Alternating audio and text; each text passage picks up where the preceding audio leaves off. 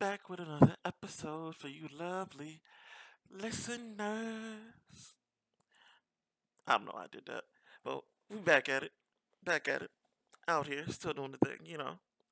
Sorry for a little bit of hiatus, but work been kicking my ass. Been kicking my ass. I know y'all know how that feels. Sometimes that shit wins, nigga. Right now, but hey, nigga, we back up. Let the streets know. And so, it's in the title of this episode, so I just wanted, miss a couple stories, but a decent amount of stories have occurred where, we can get into the humanity of athletes, man. Like, I feel like not even, I mean, particularly with black athletes, it happens way more, but even all athletes get it where, I feel like sometimes people don't see athletes as still being human. They think they're just little tools and pawns for their enjoyment. When it's more than that, it's like, yo, these people are human. Like you gotta understand that, cause like most recently, you see the way the fans wild out against the players of the Cleveland Guardians. So much to the fact that the this is baseball for y'all who don't know. So much to the point that the New York Yankees had to come out to try to calm their fans down. And this is during the game, cursing, ready to having words with the outfielders for the Cleveland Guardians. Then as they walk off the game, they start throwing shit at the outfielders while they're getting ready to run off the field. It's a walk off situation. So they're throwing shit at the outfielders, and it's like the Yankees supposed to be enjoying a nice, good win, a nice little walk off. As they always do, get a little bit of celebration. Pop bottles and shit as baseball players tend to do out this shit. And they gotta go out there and calm down the fucking fans. They throwing shit. They threw hella shit on the field. Like, if y'all watch golf and you saw the Phoenix Invitation, like when niggas dropped the hole in one, they were. That's how much shit they were throwing. Beer cans were everywhere, just flying at the players. Man, it's just sad to see the kind of actions fans have been having for a long time. Man, I think I said another episode, but we need another Malice in the Palace to let these fans know, like, these are elite athletes. These niggas in the best condition human beings have ever been in. If they punch you, you can go to sleep. You can't wake back the fuck up. We needs that. We needs it for the streets. We do. We do. But this sort of conversation is more so spurred from, you know, the fact that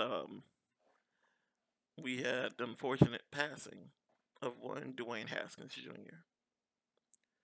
They recently had his celebration of life over the weekend. His parents both spoke at it, but man, kid was only 24 years old, and one of the biggest,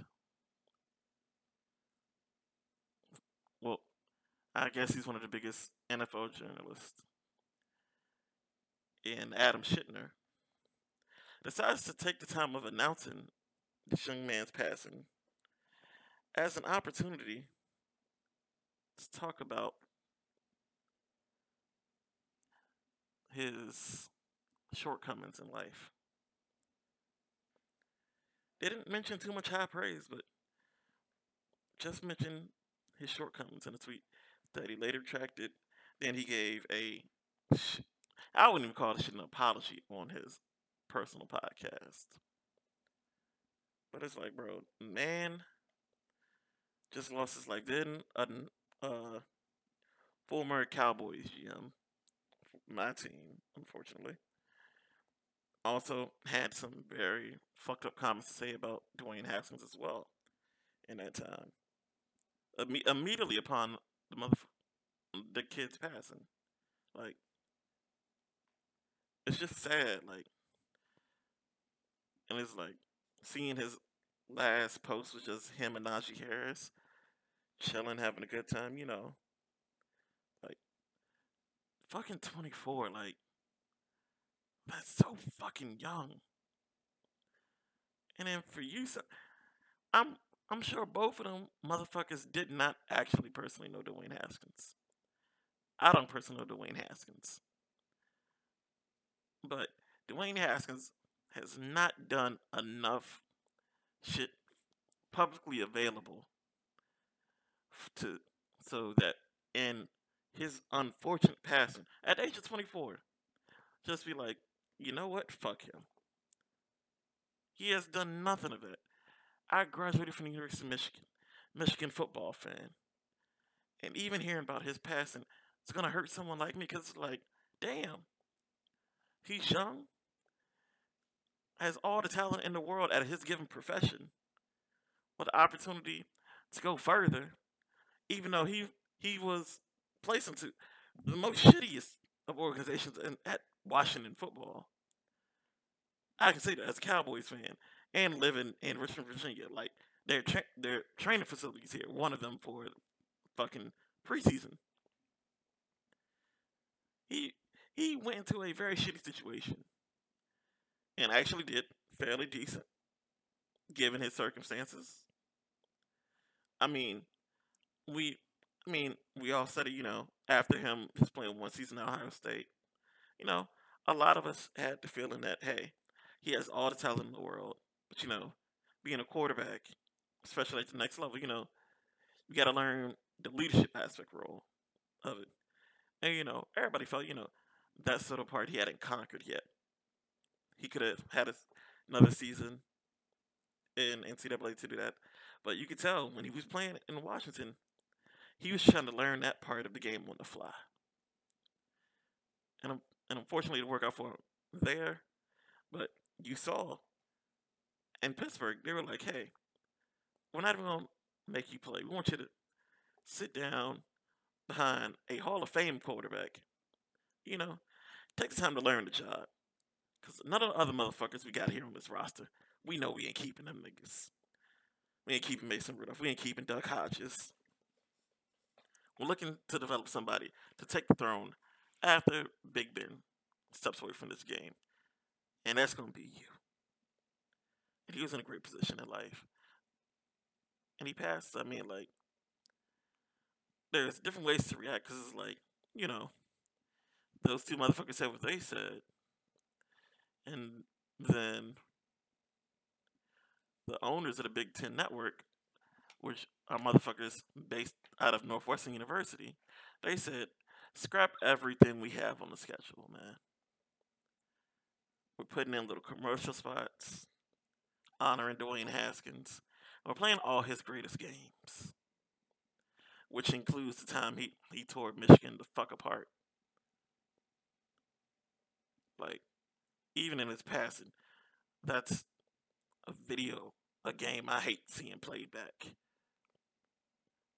But in his passing, it's like a good kind of pain. Like, hey, people are remembering the shit he did that made tons of people smile, even if it didn't make me and certain motherfuckers I'm around smile. But it brought light to this world a little bit, you know. And I think we got to remember that even with athletes, they're still human, but we also got to remember the good they brought into it. This is similar to when Kobe passing and Gail King trying to still make Kobe out to be a rapist. It's like, yo, this is not the time for that. And also particularly with someone in Lisa Leslie who was one of Kobe's best friends, one of his confidants. It's like, yo, like motherfuckers are slimy in this business of trying to be reporters and shit, be newscasters, whatever have you. And I mean, as far as Adam Scheffner goes, that motherfucker's track record is just sort of like, yo, ESPN, honestly, you should cut ties with the motherfucker. Because shit's just piling up. You're lucky whatever happened with the NFL buying out those reporters or what have you not from the releasing shit that was coming out of the fucking Redskins investigation, where basically we found out Adam Scheffner was actively against players and basically confirmed a lot of things players had said. It's like, yo, Adam Scheffner was saying shit that only five motherfuckers were in the room when it happened, and four of the motherfuckers didn't tell. So the source of his information is coming from that he's actively working against the players that he's supposed to be reporting on. And it's like, yo, that's a huge conflict of interest. Like the news media is supposed to be, well, it's supposed to be, but it ain't. It's supposed to try to be as unbiased as possible. It's like, motherfucker, you literally letting NFL owners write articles for you that you're gonna post about how the players are selfish and need to just agree to what's in the CBA, what the owners are offering for the CBA, yada yada yada. But he's a piece of shit. Mostly just fuck Adam Schefter. I don't like the nigga. Never did, never will. You know what I'm saying? But yeah. But also,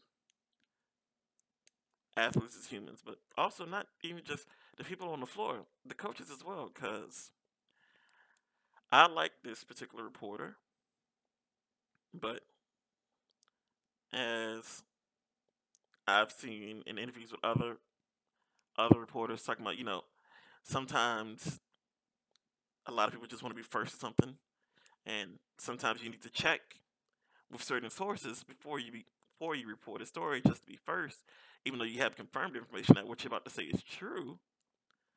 That sometimes you need to wait. And Adrian Wojnarowski, Big Woj, as a lot of people know him, he reported that Frank Vogel was going to be fired, which Frank Vogel was fired by the Lakers front office.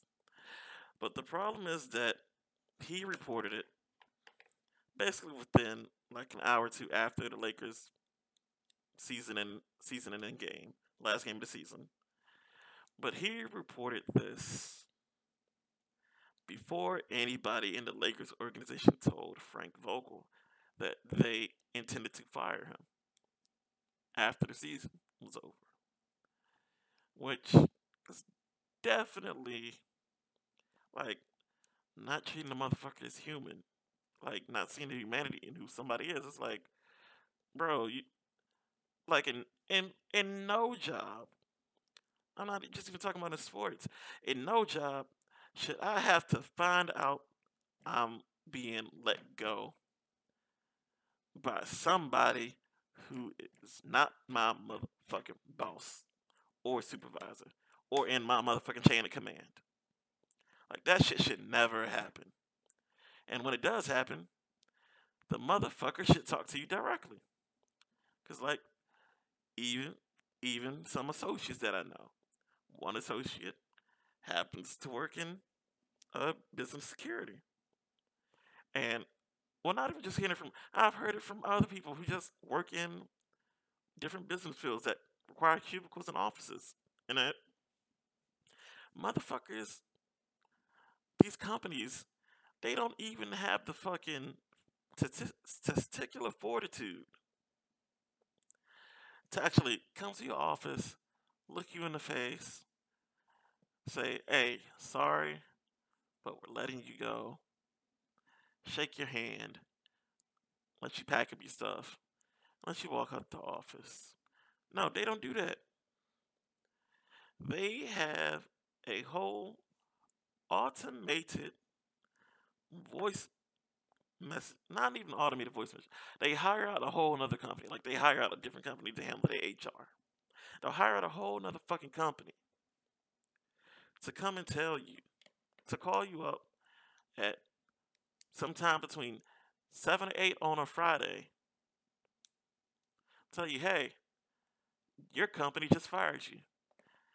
Yada yada. It's what they expect you to do on Monday. Come get your shit. Yada yada yada. It's like, hold on. Like, at least do, at least someone come have the humanity and the fortitude just to look me in my face and be like, hey, yo, we're letting you go. Not some automated system.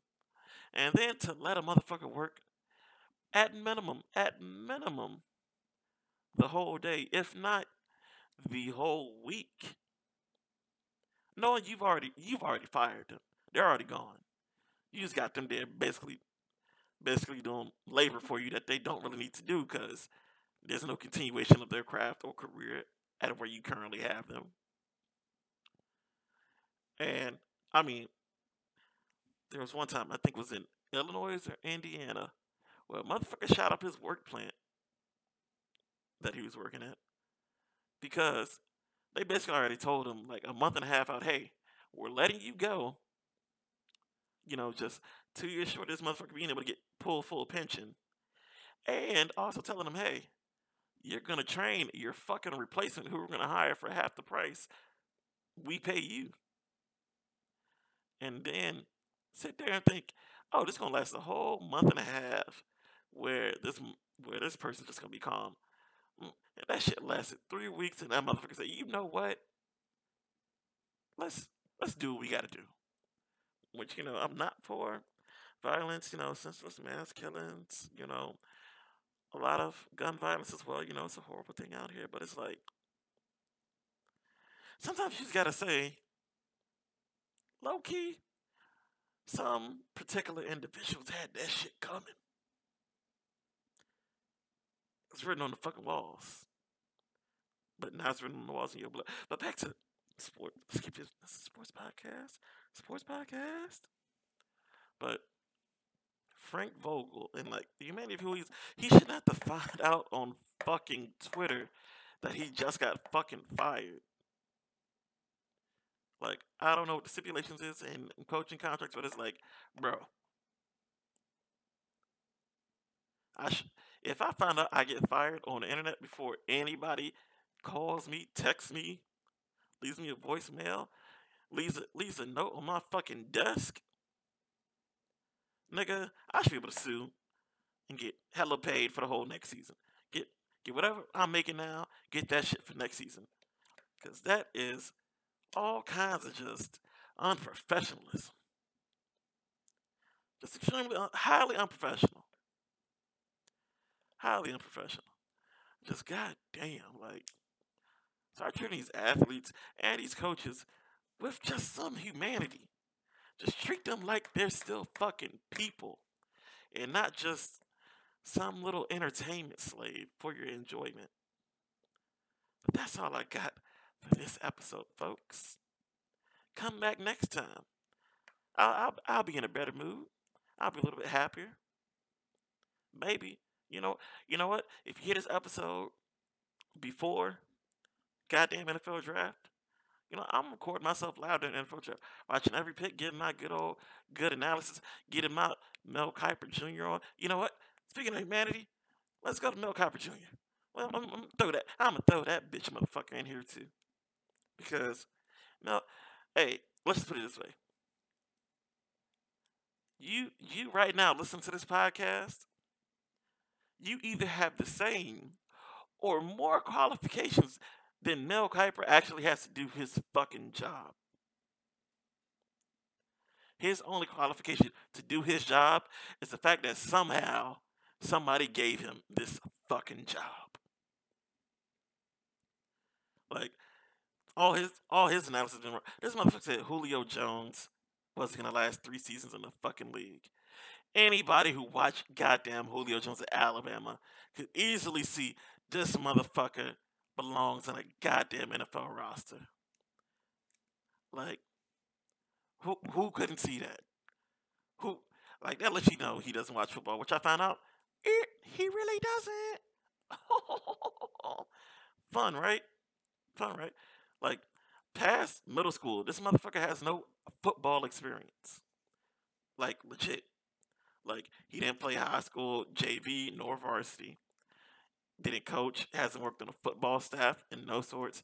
That's why Bill Tobin and Bill Polian are both goaded because of the whole incident at the 1994 draft with the Indianapolis Colts. And so that's the whole thing known about him. Like you look through his history, like motherfucker only has an associate's degree from community college, so he's not big intelligent motherfucker he pretends to be.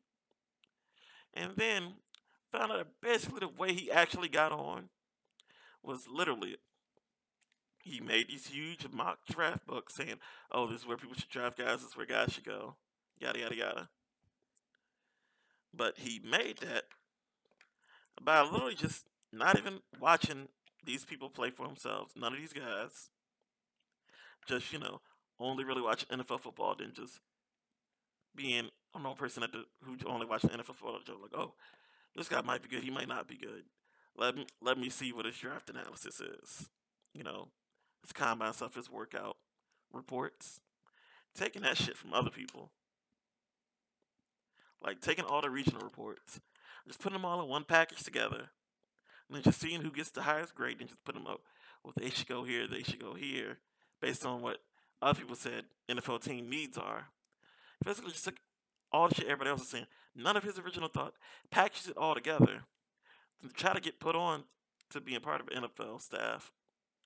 Basically, putting in hella money to get this printed, then buying shelf space. The same way, big companies do, like Coca-Cola pays a certain amount of money to make sure their product is placed here when it comes to the drink aisle. Make sure it's, here and there.